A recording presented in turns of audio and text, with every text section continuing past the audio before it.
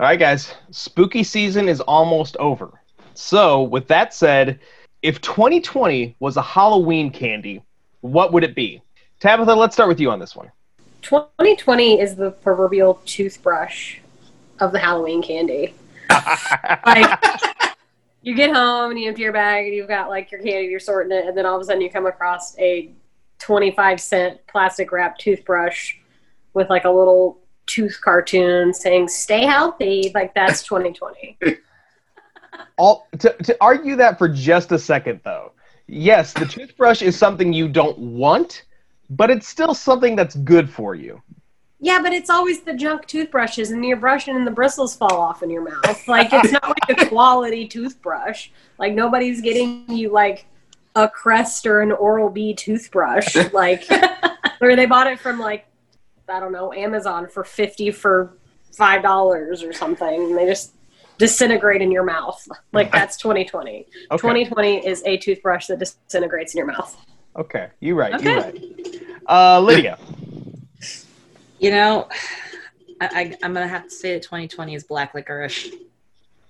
It's gross and bitter, and some people like it for some reason, and I don't know why. Good. Matt. I don't have an answer now because that was my answer. Black licorice are good and plenty. Like you think they're gonna be good. Like, oh, this is gonna be bad. Yeah, it's awful. See, I'll let Mitch say what his is gonna be first, and I'll say what my other one was gonna be. Well, real quick, say what your other one was gonna be. Candy corn. And I was just about to say, I'm glad that nobody said candy corn, because then I wouldn't have to mute you, because candy corn is delicious. I don't care what you say.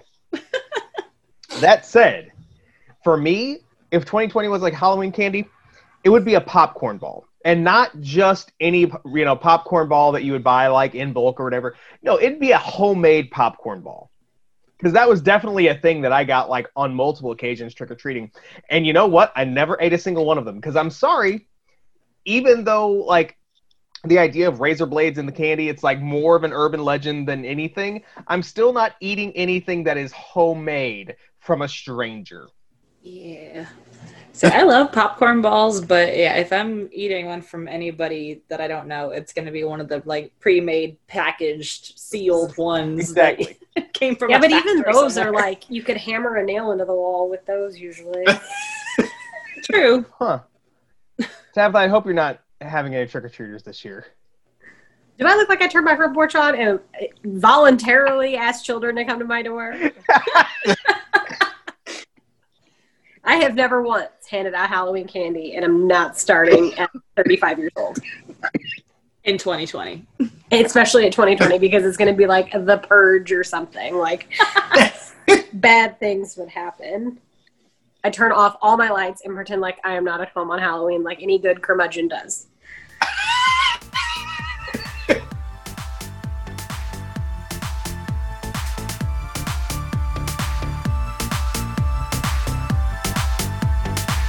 You're listening to The Geek Awakens with Mitch, Matt, Tabitha, Lydia, and Pickett.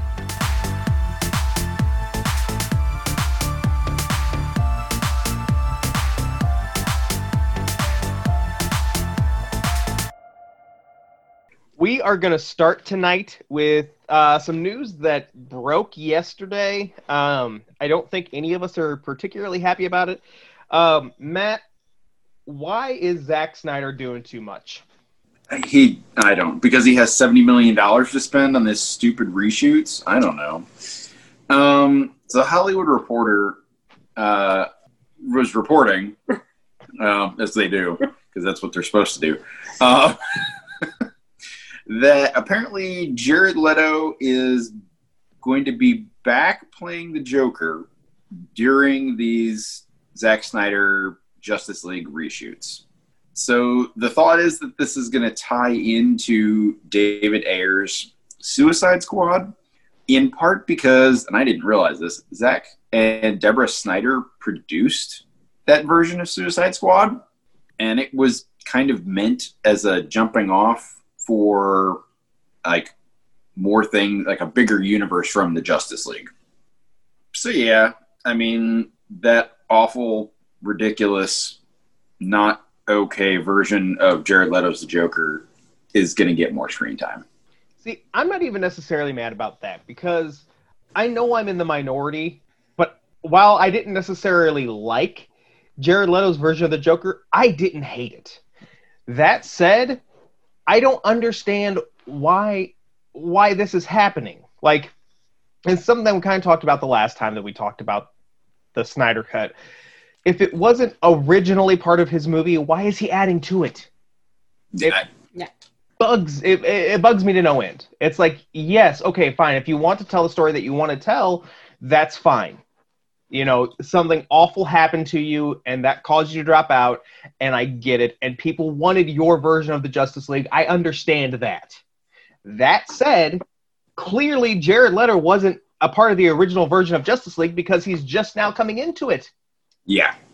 It's like someone gave him free reign to do what he wants with this, and he's like, oh, I can have fun and play with this. It doesn't have to necessarily match the original idea I had. I can just do whatever I want. My other issue with this is that, like, he's already said that, like, Steppenwolf has gotten a revamp, like, character CGI-wise. Mm-hmm. Darkseid is going to play a larger role. And now you're going to throw Joker into this? Like, this isn't a reshoot. This is a different movie. Like, why are we doing another Spider-Man movie with too many villains? Like, Truth. Yeah. I don't get it. I'm not happy about it. I don't even think I'm going to watch it. I mean, it's going to take a lot to make me sit down and watch this 4-hour monstrosity. Yeah. It's just, I got feelings. I got a lot of feelings. You all know my feelings already. Yeah. They even lost me. I know I've said this before. They lost me when they said that Dick Grayson was the murdered Robin in Snyder's version of Justice League. Yeah.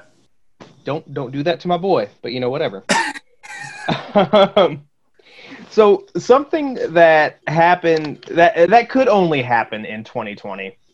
So since 2009, Marvel has claimed the title of the highest grossing superhero movie of the year. But thanks to 2020, that title belongs to none other than Sonic the Hedgehog. That's right. Sonic is this year's highest grossing superhero movie of the year. Granted, Marvel Studios did not release a movie this year. They're not going to release a movie this year. So that's part of the reason why Marvel doesn't have this title. Sonic is also the highest grossing video game movie of all time to date. I think it's a little weird. Like, I don't necessarily think of Sonic as a superhero. I was just going to mention that, but I was going to let you finish. Yeah. He kind of toes the line, sure, but I don't see him as a superhero.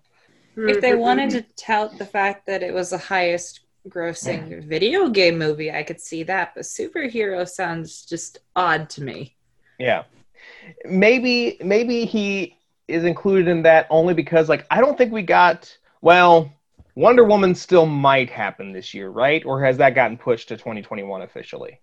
I don't know. Maybe? I think they were still debating on that fact the last time I saw anything about it. Okay. So, Wonder Woman aside, I don't think that there are any other superhero movies that have come out this year. No. Yeah. So maybe that's why Sonic was a de facto superhero. Because, I mean, he does check a lot of the superhero boxes. He does. I'll admit that. But yeah, at the end of the day, I mean, like, I don't know. He doesn't wear a cape. He doesn't really have a secret identity, you know? I mean, is running fast really a superpower? Ask the Flash. Exactly. I was about to say the same thing. Ask the Flash, ask Quicksilver.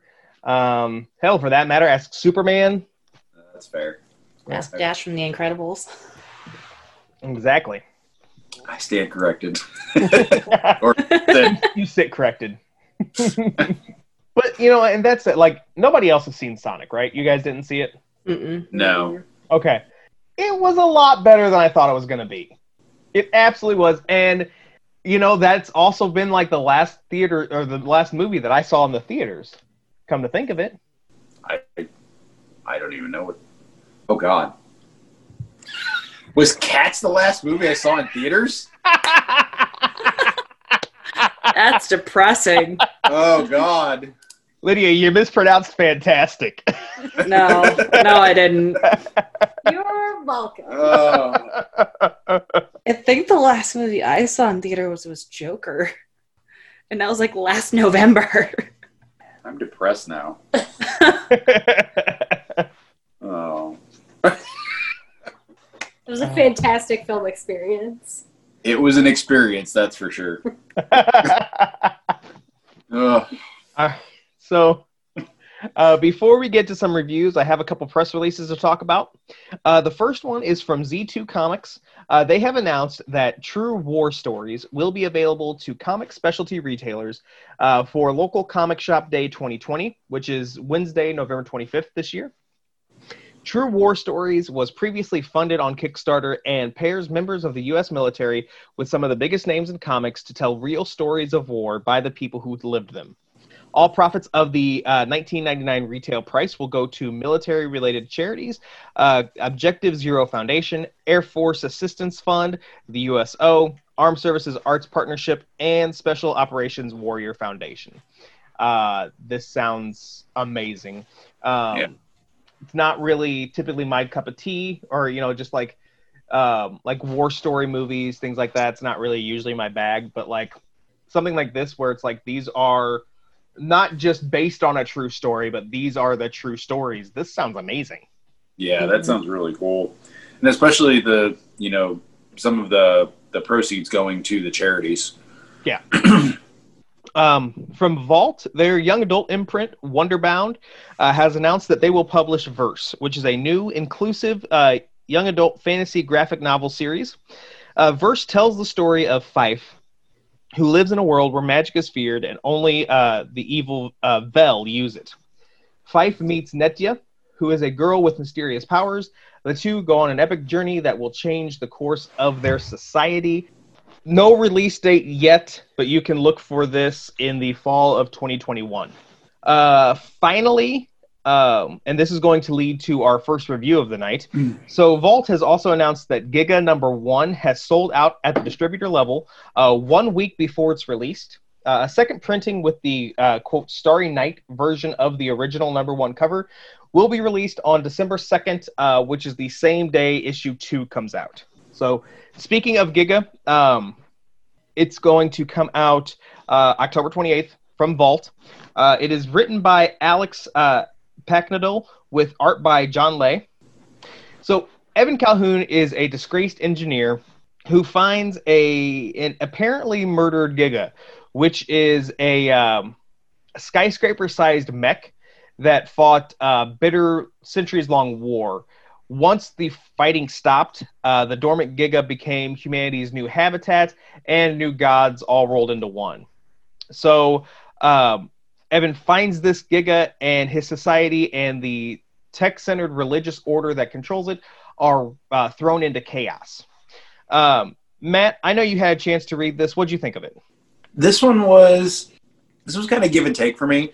I like the idea. I like the fact that these Gigas basically ended this, finished this war and then settled down and now are part of the environment that these people live in. And they actually live in the Gigas.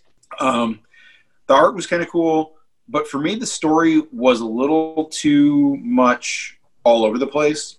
Not quite enough of any one of, I kind of felt like there were three kind of points, three kind of sub stories almost, that they're, will end up converging three different perspectives.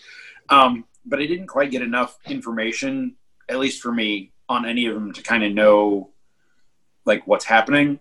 I will say though that the last panel kind of leaves you going, well, now what's going to happen? So, as far as cliffhanger goes, I still want to read.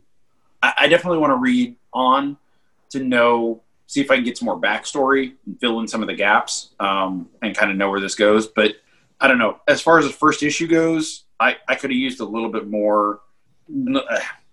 I don't know if backstory is the right word, or just a little bit more explanation for some of the things. Tabitha, what about you? I honestly got more out of what this was about from your description than I did actually reading it. This felt really jumbled to me, and I have a hard time repeating myself 3,000 million times. I have a hard time when they just dump me off in the middle of the world, but I also have a hard time when they dump me off in the middle of the world and give me 30 stories in 30 pages. This just felt like there was a time jump, and there was 500 different things happening, and we were going different places, and we were in the woods one second, and we were in the middle of a town the next second, and it felt really disjointed. And like I said, I understand what was happening because of what you just said as the description versus actually reading it. So this wasn't for me. The art was really cool, and I liked the idea of the Gigas living inside of these beings or whatever. That was super neat, but poor execution for me, I guess. I agree with you guys. I definitely kind of felt like things were kind of lost, and I could have used a little more, I guess not even necessarily explanation, but I could have used kind of a more jumping on point than what we got. It's still interesting. It's a fantastic concept, and it's something that I'm definitely interested in pursuing, and seeing where it goes. But at the same time, I feel like this is maybe a story that is better suited in graphic novel form, where you get the entire story all at once. Yeah. Mm-hmm. Speaking of graphic novels and collected editions, out October 28th, also by Vault, is the trade version of Finger Guns. It's the collected series written by Justin Richards with art by Val Halverson. So Wes and Sadie are two teenagers who have the ability to manipulate emotions by firing finger guns. They find each other, and basically they help each other figure out their powers and also figure out their lives. I feel like this book, and first and foremost, thank you guys, because I had stumbled. I remember we read the first issue way back when it was announced, and then we never really came back to it. And I was in St. Louis a few weeks ago, came across a comic book shop because, hi, who am I as a person? And they had all 5 issues, so I picked them up. And this has been in my to-read pile for a while.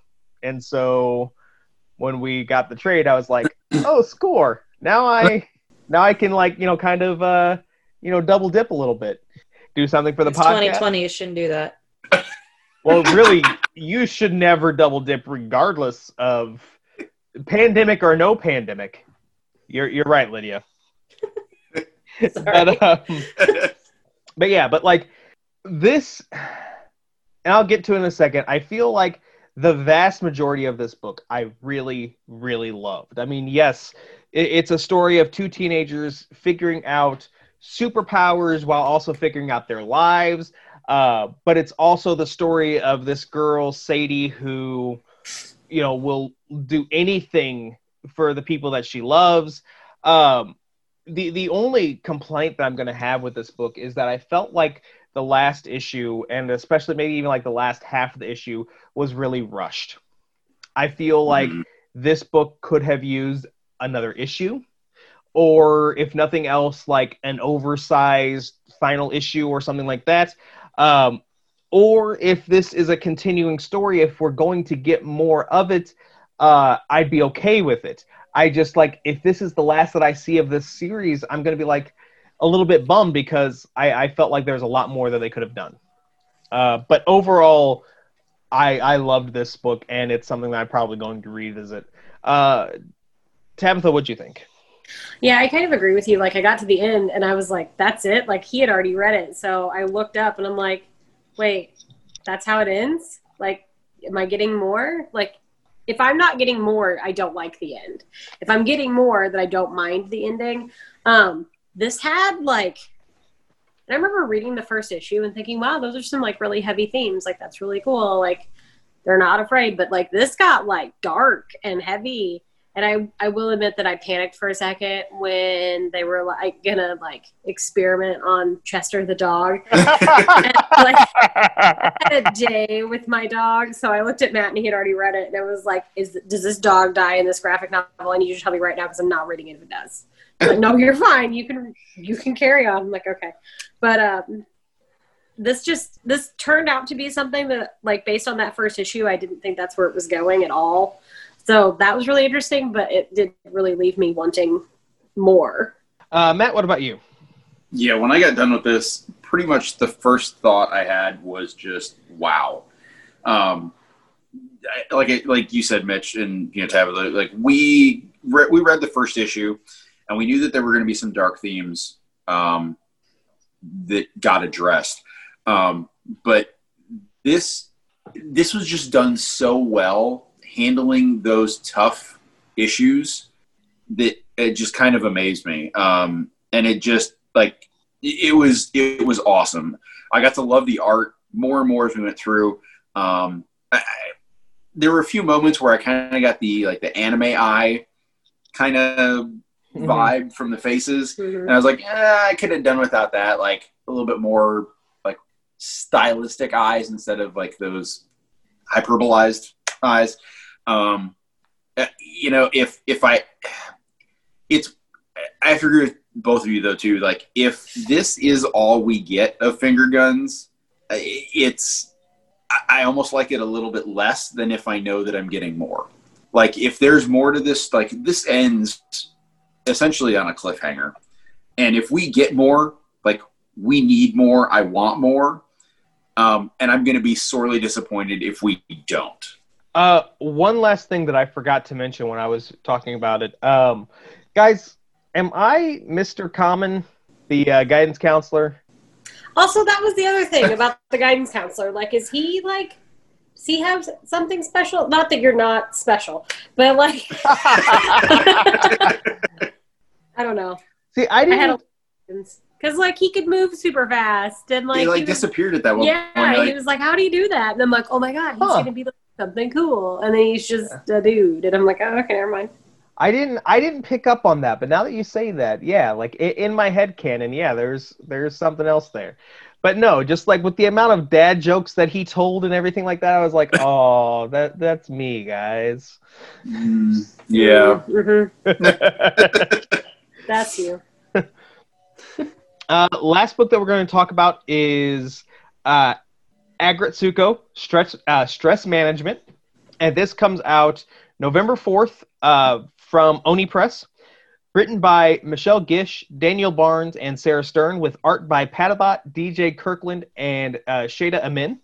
So we've talked about Aggretsuko before. This character is all of our spirit animals, I think we decided on.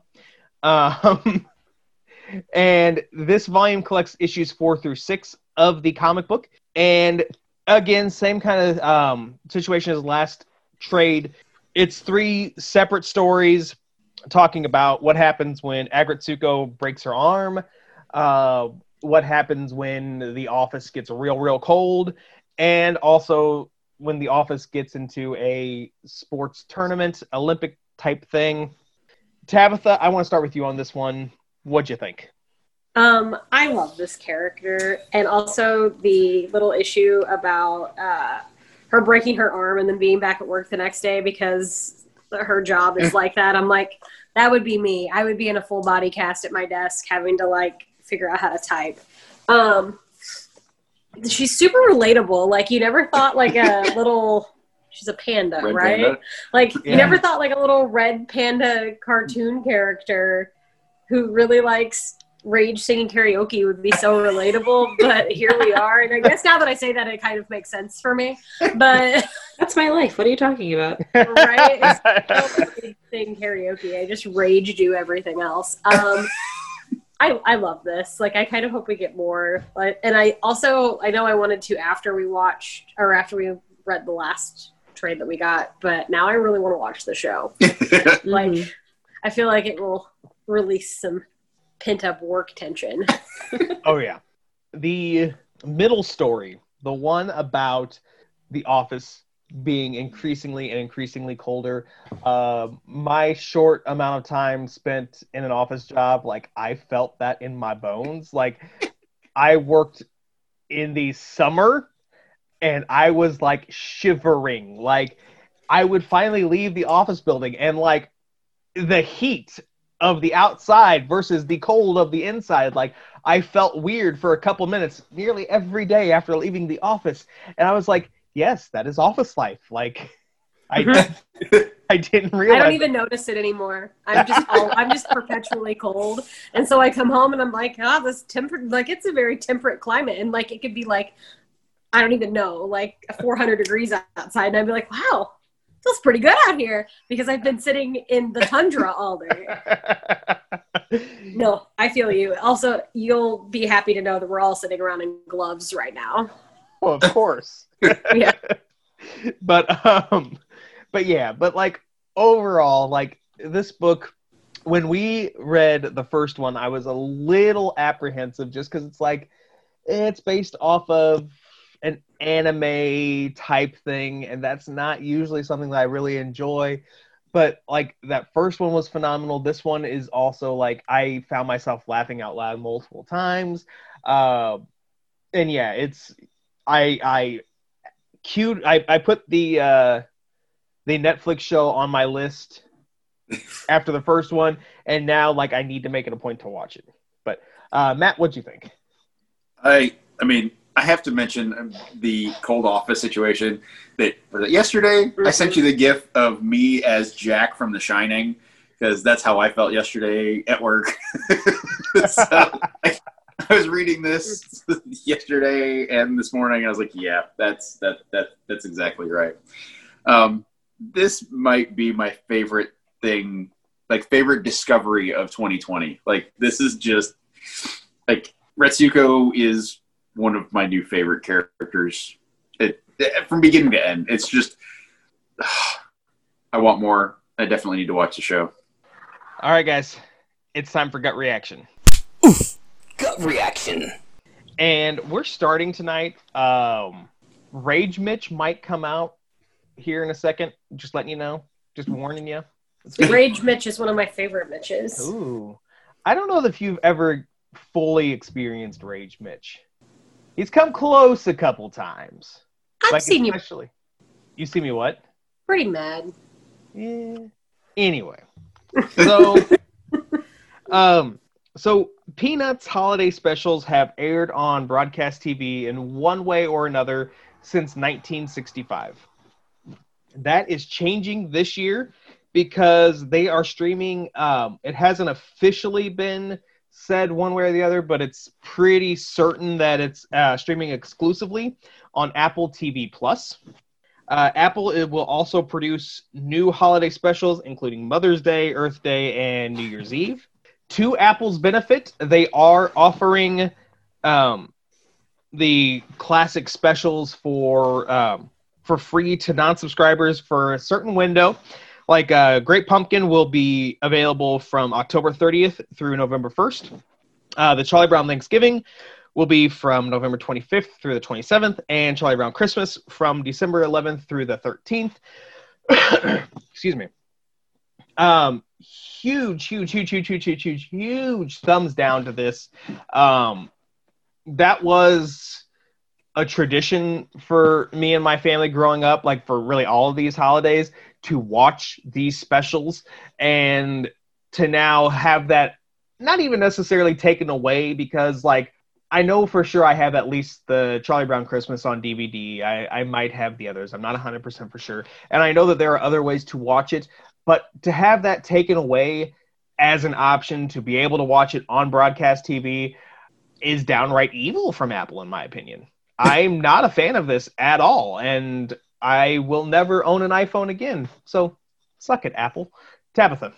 Okay, so I am like one of those weird people that doesn't really care for the Charlie Brown movies because like wholesome, happy holiday fun is not really my dig. Like it's just not. So this doesn't affect me. I'm very sad that you're sad, but also I guess the way I look at it is if you like it that much, have it on DVD DVD or something. You can't just rely on it to be available for you on TV when you need it, which is why I own a copy of Nightmare Before Christmas, so I can put my Christmas tree up, because that is my tradition. If it's a tradition, then you should have an accessible way to continue your tradition, even if something is gone. So thumbs down that you're upset, but thumbs sideways because I don't give a shit. All I'm going to say is that it was available for, I can't math, but over 50 years. So Times are changing, Mitch. Matt, where are you at? This wasn't necessarily something that I would seek out and watch, like, maybe like you did as a tradition.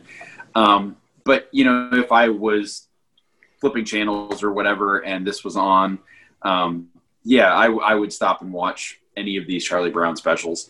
I watched them as a kid, I'd watch them now. And the idea that they're not just available around the holidays just seems weird. But I guess that's the story of 2020, right? That nothing like you would expect it to be. But like, I think probably what I'm going to give thumbs down to is the fact that they are only available for a limited window, like 2 days each, which just seems like a very limited window. Mm-hmm. So now they're available for a limited window for free. Yeah. Right. Okay. Yeah. Lydia. Yeah, this isn't something that I personally had as a tradition, but I know a lot of people did. And the fact that it was on open air for like 65 years, and now they're going to be like, oh, well, guess what? Now you have to come get our streaming service if you want to have this, and blah, blah, blah. Like, it feels a little underhanded to do something like that with something that's so beloved. So, yeah, thumbs down for the fact that they're making it so exclusive. Speaking of holiday movies, Matt, let's talk about Die Hard. So, my favorite Christmas movie, Die Hard. Yes, it's a Christmas movie. Fight me. Last week, Willis's daughter, Rumor, shared a clip on Twitter of McClane. It was a short clip of him going head-to-head with some henchmen that seemed to have been tracking him. So the internet exploded with rumors, is Die Hard 6 happening? It had been rumored that it was going to happen before the Disney-Fox merger. Is this a marketing stunt? Is Bruce Willis coming back as John McClane? Like, were we going to get another Die Hard? Like, I would be thrilled if that would happen. But a couple days ago, it came to light that it's not a new movie. It's not even the TV show, which has kind of sort of been rumored. It's a promo for Die Hard car batteries. 2020 strikes again. Right? So that just kind of makes me sad and angry, and I want to go John McClane on that. So I'm going to go thumbs down on this. Lydia. I'm sorry that you're upset, Matt, but I mean, I gotta appreciate the marketing of this. Like, if you're gonna use something to use as a promo for something else, that was like perfect. And I personally don't think we need another Die Hard movie, so I'm okay with it just being a commercial for car batteries. So, thumbs down that Matt's upset, but thumbs up for the good marketing choices. Yeah, I agree with you, Lydia. Like, this is a really good marketing campaign. Personal feelings aside about Die Hard, it's a good campaign. I'm really surprised they didn't hold off on something like this for the Super Bowl, because this feels like this would be something that they would do for the Super Bowl. Yeah. But I guess the first commercial aired during Game 1 of the World Series. So still, it's something that you got a lot of people watching, but whatever. Yeah, I'm going to give this a thumb sideways. It seems underhanded, but at the same time, it was kind of funny. Tabitha. Yeah, that's a genius marketing move there. But like, the piss boys on the internet were so upset. It was great. I'm giving this a thumb sideways because whoever decided to do that via the marketing team and like everyone's agents and stuff, brilliant, but like also rude. Get my hopes up. Tabitha, let's talk about Willow. So I think we talked about this before, how there was supposedly coming, like we were supposedly getting a sequel to the 1980s movie Willow. And now we actually are getting it. It's coming to Disney Plus. They've been given the go-ahead. The original was written and produced by George Lucas and Ron Howard. Ron Howard is resuming a role as executive producer of the show. And Warwick Davis, who originally played Willow, is also coming back. John Chu, of all people, is going to be directing at least the first episode. Willow is one of those, like, classic fantasy 80s movies to me, and I'm a little nervous about how this is going to go, but at the same time, like, Ron Howard is back. I trust John Chu and obviously Warwick Davis. Like, I feel like this can go either really, really good or really, really bad, and I'm kind of, like, on the fence still about whether I'm going to watch it when it comes out, because I don't want it to, like, ruin my nostalgia for Willow, but we'll see. But it's scheduled, like, they're supposed to start filming next year. They're also filming in the same location where the movie was originally filmed in Wales. So, like, they're throwing it back to, like, some of the, like, really, like, key elements. I'm still going to go thumb sideways just because I'm super nervous. Matt. I'm going to go a tentative thumbs up. I was going to go thumbs down on this just because I felt like this was one of those things that we don't need a continuation of. But with Ron Howard being back and Warwick Davis being a part of it, I don't feel like those two would put their name on a Willow product unless they actually thought that it was something worth doing. So I'm still kind of iffy, but because of their attachment to it, I will go thumbs up. Lydia. I have not seen Willow in a very long time, but I remember loving it when I was younger and saw it then. I'm kind of excited for this, knowing that Howard and Warwick Davis are going to be attached to this, but I'm still wary of yet another, like, kind of reboot, redo type thing with anything of this nature. So I'm going to go thumb sideways just because I'm nervous. I have never seen Willow. So can we just own him yet, please? So I've been trying for years. So I am going to whip my thumb back and forth and go thumb sideways. Lydia Bell. Thank you. Go away. I remember too. I might leave that. Are you hiding me? Yes. If I remember to, I might try to leave that pause in just so that everybody can hear just all the disdain for that. You should.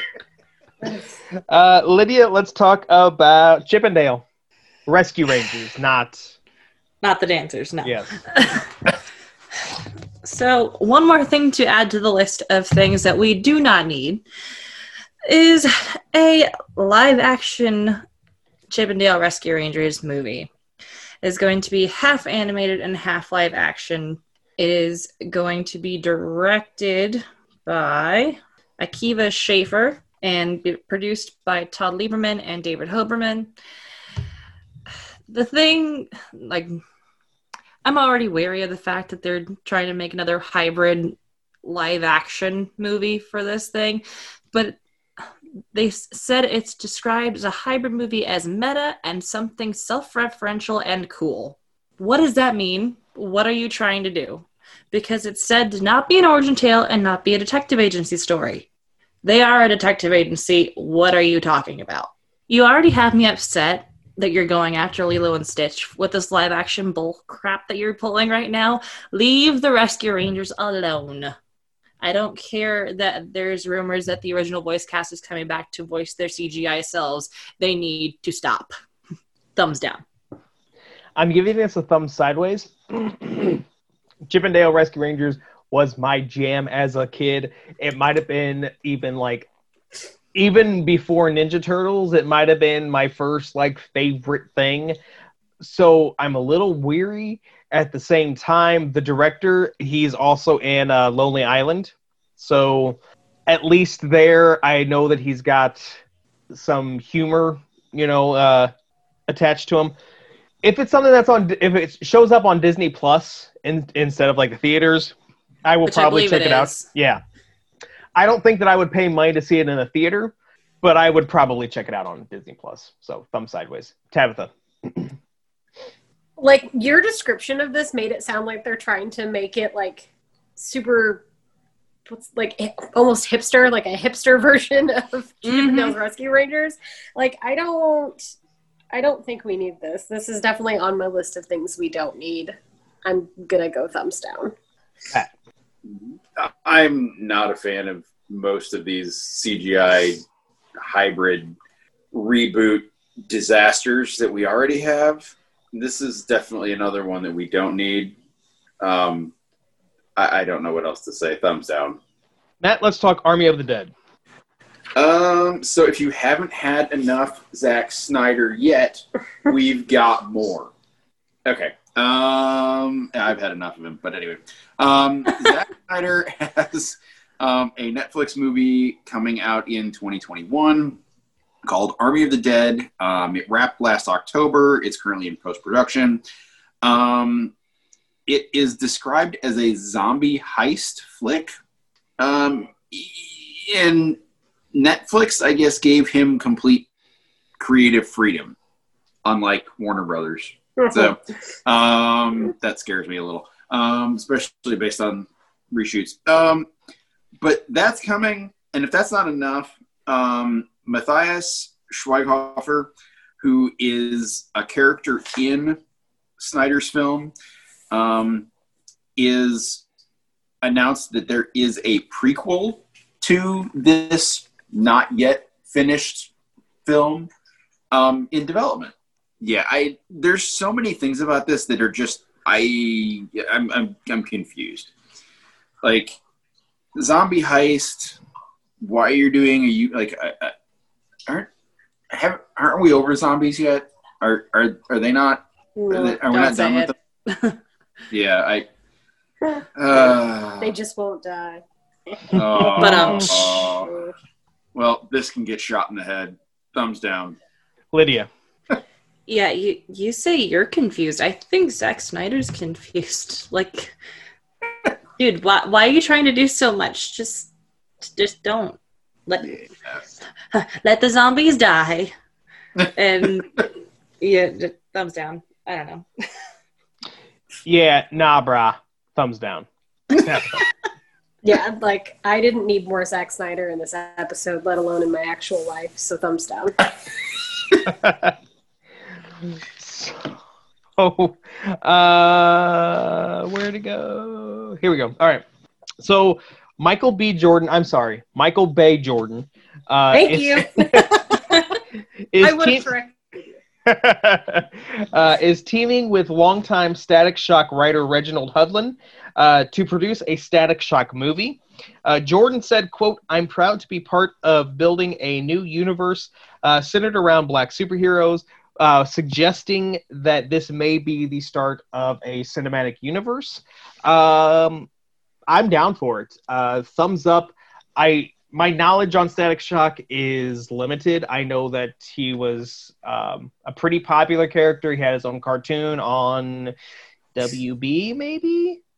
WB, CW, UPN, one of those. Whoa. Flashback. UPN? Yeah. Wow. Because UPN and WB merged to create the CW, right? Yeah, I think so. So anyway.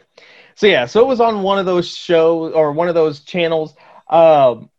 Something like this, along with the fact that they're bringing back Static Shock to the comics next year, I'm excited for it. So thumbs up. Tabitha. It's Michael Bay Jordan. Always thumbs up. He could do nothing that would ever get him a thumbs down. Matt. This is awesome. This sounds cool. I don't know basically anything about Static Shock, but if you're going to do something like this and put somebody like him as part of this project, absolutely thumbs up. Lydia. There's nothing I can say that hasn't already been said, so thumbs up. Tabitha, let's talk about a Grease update. So this is like literally the briefest of news, but we are getting a Grease television series that is thankfully not a reboot and not a remake and not a Grease 2, even though that one's fantastic. I don't care what anybody says. This Grease television series is actually going to focus on the origin story of the Pink Ladies. So we're going a little bit further back in history. So we're going to get some, it's going to literally be a period piece. I'm pretty excited. It's going to be called Grease, Rise of the Pink Ladies, and is going to be written, directed, and executive produced by Annabelle Oakes. It is going to be an hour-long musical series that looks at the group and how they began and how they changed Rydell High. And while I was real salty about the Grease remake that they came out with, I kind of want to watch this. Like, this feels like my jam. And also, I'm all for more musicals on TV, so thumbs up. Matt. I'm excited that she's excited, so thumbs up. Lydia. I was really, really not excited about this when you said Grease, series, and then you said all that about the Pink Ladies, and now I'm kind of intrigued. I don't know if I would say I'm excited, but I might watch it, so thumb sideways. Yeah, I'm not for sure that this is the one that I want, so thumb sideways. Wow. Please, Tabitha, help me. Lydia Bell. Thank you. You're welcome. Matt, what's V.E. Schwab doing? She is doing everything. She has announced so much news in the last 3 weeks that it's just insane. And she's even said that everything that she's announced recently has stuff that's been in the works for a very long time. But probably some of her biggest news after release of a book and a movie going into production, or movie script that she wrote, a new short story that is called First Kill, from an anthology entitled Vampires Never Get Old, has been greenlit by Netflix for an 8-episode series. She describes the story as a YA lesbian vampire story. It's a teenage vampire who's about to take her first victim, only things go sideways. Schwab is acting as executive producer and a writer. Felicia D. Henderson, who has worked on Gossip Girl, Fringe, and The Punisher, is going to be serving also as a producer and as showrunner. I follow Victoria Schwab on all the social medias. She's super pumped about this. They've got a writer's room going. They've got producers in line. They're working on getting directors. They're going to start casting. I have not read this story yet, but I don't know. I pretty much love everything that she does. So huge thumbs up on this. Lydia. I'm going to hurt Matt and Tabitha's feelings because I don't have a clue who she is. But I'm excited that you're excited. So thumbs up. I'm going to go thumb sideways for right now. I trust you, Matt, and I'm assuming, Tabitha, you're going to be kind of in the same boat. I don't know that this is something that would personally be for me, but it sounds like it could be, it could take off, and I think I'm going to reserve judgment for when we see more info. Tabitha. With the exception of her newest book, both of us have read everything she's ever written. And no matter what platform she's working with, she does an absolutely fantastic job, whether it's middle grade, YA, adult, fantasy, mystery. She's an incredible writer. She's an incredible person. I don't feel like this could go anywhere but up and be just fantastic. So I'm giving this a thumbs up. Are we boring you? No, I'm just tired. Excuses. So the last story for Gut Reaction tonight, we have a synopsis for Space Jam 2. I am just reading straight off of what was shared on Twitter by Final Space writer Ben Meckler. It says, quote, during a trip to the Warner Brothers studio, NBA superstar LeBron James and his son accidentally get trapped within a world that contains all of Warner Brothers' stories and characters under the control of a malfunctioning, all-powerful force named Al G, played by Don Cheadle. With the help of Bugs Bunny, LeBron must navigate through a never-before-imagined world filled with iconic movie scenes and characters as they reassemble the Looney Tunes to rescue his lost son. Now, to get back home, LeBron and the Tunes have to unravel Al G's mysterious plan and win an epic basketball game against digital gamified super versions of the NBA and WNBA's biggest stars as the entire world watches. I have been kind of excited about Space Jam 2 for a while. Wearily excited, but still excited. That said, this synopsis is a huge turnoff for me. I'm not for sure that I'm willing to go complete thumbs down because I know who I am as a person and will probably, for nostalgia's sake, still watch this in the theaters. But it's a thumbs 3/4 down. Tabitha. If I had more thumbs to turn down, I would turn them down. I hate watching LeBron James play basketball in a real game. I don't want to watch LeBron James play basketball in a fake game. So thumbs down. He's a good person, but he's a shitty human at the same time. So thumbs down. I'm not giving LeBron any more money than LeBron already has for no reason. Matt. The only redeeming quality this has is Don Cheadle. And that's not enough to save this at all. Thumbs down. Lydia. I'm pretty sure we talked about this a while back, and I think I said then I don't need a Space Jam 2, especially with LeBron James. That has not changed, especially with this. I don't even know how to describe the synopsis you just gave us. I don't need it. Thumbs down. All right. So, are you guys cool with going over? Yeah. All right. So, Tabitha, you warned us that you have a lot of feelings about this next story. Let's talk about HBO Pride. Yes. So, oddly enough, my feelings are good. Usually when I have a lot of feelings, they're all negative feelings. Okay, because see, that's where I thought we were going with this. Yeah. No, it's not. I actually don't have negative feelings. This is something I actually have good thumbs-uppy feelings about if we were still Wow. I know, right? So, I normally hate... This is why I have a lot to say about this. I normally hate retellings of classic literature. Pride and Prejudice and Zombies, whatever that thing was they tried to do with Little Women, those Shakespeare books that are told in like memes and text code. Like, I hate that stuff. Like, if you're not smart enough to appreciate the original, you're not smart enough to enjoy anything. Go away. Be smarter. But a couple of months ago, I took a month and I read all the books I read in the month were by Black authors. And I was looking for an audiobook and I came across Pride by Ibi Zoboi. And I was like, okay, like the cover doesn't make it look like a Pride and Prejudice retelling. So I opened it and I kind of like read it. I read the synopsis and I was like, that sounds like a Pride and Prejudice retelling. But it was a fairly short audiobook and I'm like, okay, whatever. And I listened to it at work and I loved it.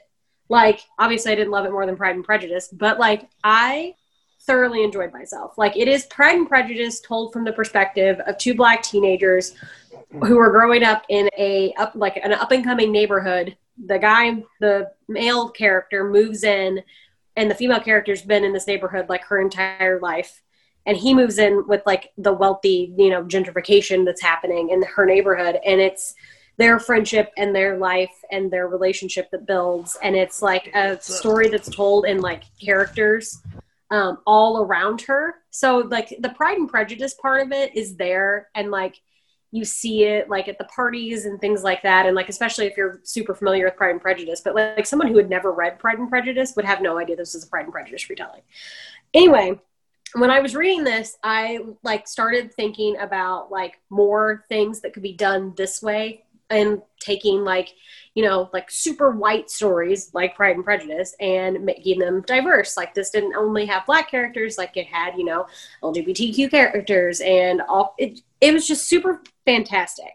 Anyway, we found out that HBO has bought the rights and are going to be developing an adaptation of Pride for HBO. So it is a Haitian and Dominican coming of age story that's going to be produced and written by people who have worked on like things like Gossip Girl and Pretty Little Liars, which is making me nervous. But like this, I think, is what we need. Like, we don't need more Pride and Prejudice retelling movies because we have the perfect one. The Keira Knightley 2005 version is it. We don't need any more. But they're taking these stories that are like loosely based on these classics. So you're not only getting like exposure to a classic piece of literature, but you're also getting exposure to like a super diverse story. And this is fantastic. Like, we don't have any release dates or anything. And like, I don't have HBO because I refuse to give HBO $15 a month. But this is something that almost like might push me over the edge of getting HBO. Like, this is what we need. We need TV companies and Netflix and stuff to pick stuff like this up. And I want more of this. I want her to write more retellings. I want more TV production places to pick them up. And I'm super excited. And I never get excited about TV because I hate TV. So that's saying something. But yeah, my lots of things to say were not negative. So you're all welcome. This was a good day for us then. I know. Yeah. It's a 2020 miracle. It really True. is. It's like the least grumpy thing I've ever said. But no, that sounds really cool, and yeah, something that I might want to check out before HBO releases that. Yeah, and like the book is fairly short. Like, you can pick it up. Like, I highly recommend the audiobook. I think it did a terrific job. Like, this is what we need. Go read it. So, season 3 of Star Trek Discovery has recently come out, and the third season wrapped so close to the COVID-19 lockdown that the entire post-production took place remotely.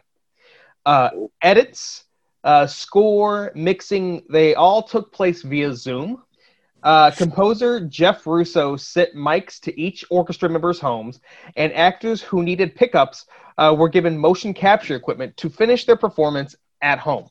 Wow. Yeah. Also, even though episode 1 just premiered last week, season 4 is going to start shooting November 2nd. The cast is already in Toronto in quarantine, but they got there early, and they're, like, all COVID-19 precautions are being taken, are going to happen. But like, this is just amazing. And if I'm not mistaken, one of, if not like the first show that the post-production was just all done remotely. That's insane. And it also says something about the technology and the world that we live in where that can be a thing. Mm-hmm. Also, can you imagine like the pressure that that's a lot of pressure for those actors. Yeah. Yeah. And all that majorly impressive. Right? And also, like, I'm kind of glad that this happened with a show like Star Trek as opposed to, let's say Brooklyn Nine-Nine. Nothing to take away from that show, but, like, come on. This is like the most science fiction thing to happen to TV that's not directly a science fiction show. This is phenomenal. It's true. True. So, a couple of spooky stories before we get to our last story. Matt, you've got something. We have definitively the scariest movie ever? So, yes and no. I mean, we do. Broadband Choices recently held a study to find the scariest movie of all time. When all is said and done after their study, the winner is Sinister. Coming in close at the top was Hereditary and Insidious. A lot of recent movies. The top 10 movies are all from the last 15 years. There are a few classics that made it into the list in the top 30. But even The Shining is number 33 on this list. That's because that movie's scary. No. What they did was they picked 50 movies and 50 people of different ages and monitored their heart rates during the watching of the films. Sinister had the highest jump from like resting heart rate to peak heart rate during the film. So that essentially was like how they determined the average heart rate during Sinister, which was the winner. The resting heart rate was 65 beats per minute. Their heart rate during the movie was 86, and the highest spike was 131. So it was a difference of 30. So it was a difference of 32. Insidious had the highest spike in heart rate, going up to 133. And they kind of based that on the jump scares. So Insidious had 133, Sinister had 131. The Exorcist 3 had 130, The Conjuring 129, The Descent 122. So they, the highest spikes for some of these, you got Blair Witch comes in at number 23, Alien is 24, Friday the 13th is number 28, The Shining is 33, Get Out is number 34. But there was another article that I found actually today, which kind of disputes this whole study, because their argument is that that not all scary movies rely on heart rate and jump scares, although some of them do. So, they've kind of got a point. Take it for what you will, but at least based on broadband choices, the scariest movie of all time is Sinister.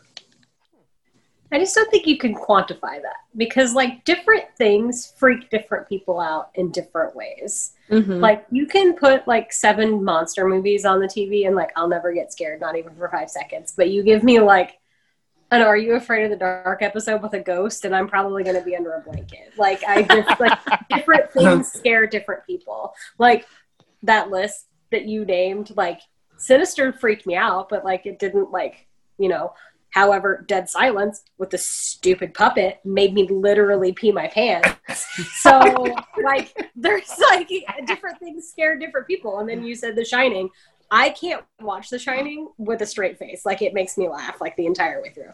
But I think it's just because I have to look at Shelley Duvall. But it's just different things scare different people. Yeah, and the scariest movie I've ever seen is a movie very few people have even heard of. And when I watch it, I have to spend hours calming myself down. And we recently watched it, and it's not even that scary. Session 9. Oh, Session 9. And we recently watched it, and I understand that it's not scary, but it messes with me to the point where I'm I need a whole moment after I get done watching that. I need to watch 6 hours of SpongeBob before I can go to bed. Yeah, I think a lot of that is. Sorry, go ahead. No, go ahead. Yeah, I think a lot of that is definitely a matter of opinion, because like you said, different things scare different people. And my thing with watching scary movies, because a lot of them are super gory and things, it's the thing that bugs me the most about it is I get really empathetic to some of the things that get done. And it's not even the things that you would think oh, that dude just got his leg chopped off. Oh, well. Oh God, his fingernails just came off his hand. No, I'm done. It's different things like that. So I don't. Yeah, the heart rate thing is kind of a good judge for some things, but it's not the end all be all of this is the scariest thing ever. I just don't think you can quantify that, because I know there are people in the world that literally can't watch The Shining because it scares them so badly that they cower. And meanwhile, I'm sitting there chuckling through the entire thing. I just don't think you can quantify scariest movie of all time based on people's heart rates. Because like if they had my heart rate on for Sinister, like the jump scares don't scare me anymore because I've seen it a couple times. No. I'm just like, man, whatever. I see the lawnmower coming. So maybe we should watch a few of these scary movies in the James Joyce house. Oh my God, maybe not. Okay. So I kind of forgot I was talking about this, honestly. So I am very anti taking any kind of historical building and turning it into anything but like a museum, because we should not destroy things. No, write that down somewhere. We should not destroy historical monuments. So it's so weird. Especially literary ones in Ireland who belong to James Joyce. So James Joyce's book, or it's a short story actually, The Dead, is not a scary thing really, but it's based in this house that is 15 Usher's Island in Dublin. And it is this beautiful historic inn, and it's been held for years by a trust. And now suddenly the city of Dublin has now purchased the property, and they're going to make it into a youth hostel. Oh, yeah, fun. It's totally fine. And they're basically not they're not using anything about it to make it to use the historical elements of it in the hostel. They're basically going to come in, gut it, and make it look like every other hostel in Dublin. There's a laundry list of authors and museum people that you guys wouldn't know who I was talking about if I tried, that have, rallied against it.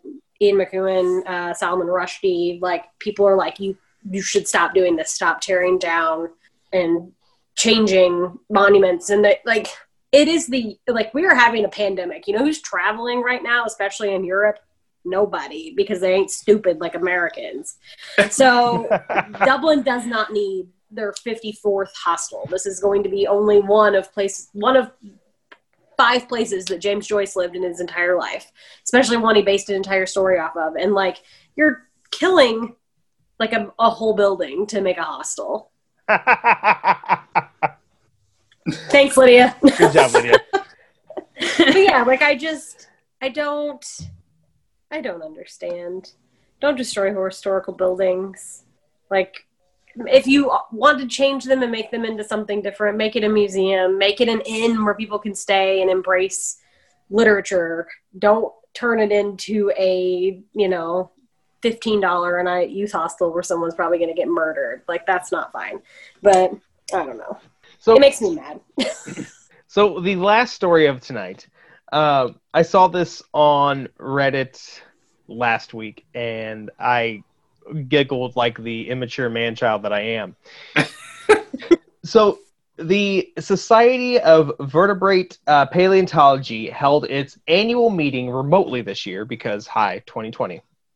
At the end of presentations, attendees could submit written questions, but thanks to a profanity filter, words like bone, sexual, and even hell were forbidden. They were replaced with asterisks. Immediate action was taken by the organizers of the event to rectify the situation, and also, like any good nerd, a spreadsheet was created so that organizers could keep up to date on the not so naughty words. Other words that were censored by the filter included knob, pubis, penetrate, and stream. Is is it the most religious church mom ever secretly behind the filter for this thing? What's going on? I don't know. But you would have to assume that somewhere along the line, somebody would at least glance at the words that were, quote unquote forbidden or whatever, and then be like, hey, that one's actually okay. I mean, you'd think for this kind of conference that especially the word bone would be necessary. Yeah. Yeah. And why are you using the word penetrate at this conference? There's never a good reason to use the word penetrate. Radar, because paleontologists. Underground. You can say something other than penetrate. I hate that. But when I was reading about this, and I don't remember the exact. I don't remember why it's a thing, but like going back to the word hell being censored, there's a place called Hell's Creek, and I don't really know why it's significant to paleontology. Dinosaur. What's that? They found a bunch of dinosaurs there. It's in one of the Dakotas, I think. Okay, thank you. You're welcome. So, I think South Dakota. I think. South Dakota, yeah. It's one of the Dakotas. I don't know which one. Fanning? No. It's not. It's not in Dakota. Fanning. It's not an L Fanning either. Before you try to go there. No. But It has nothing to do with anyone named Dakota. Just the state. But anyway, so somebody started using the term Hex Creek instead of Hell's Creek to get around it.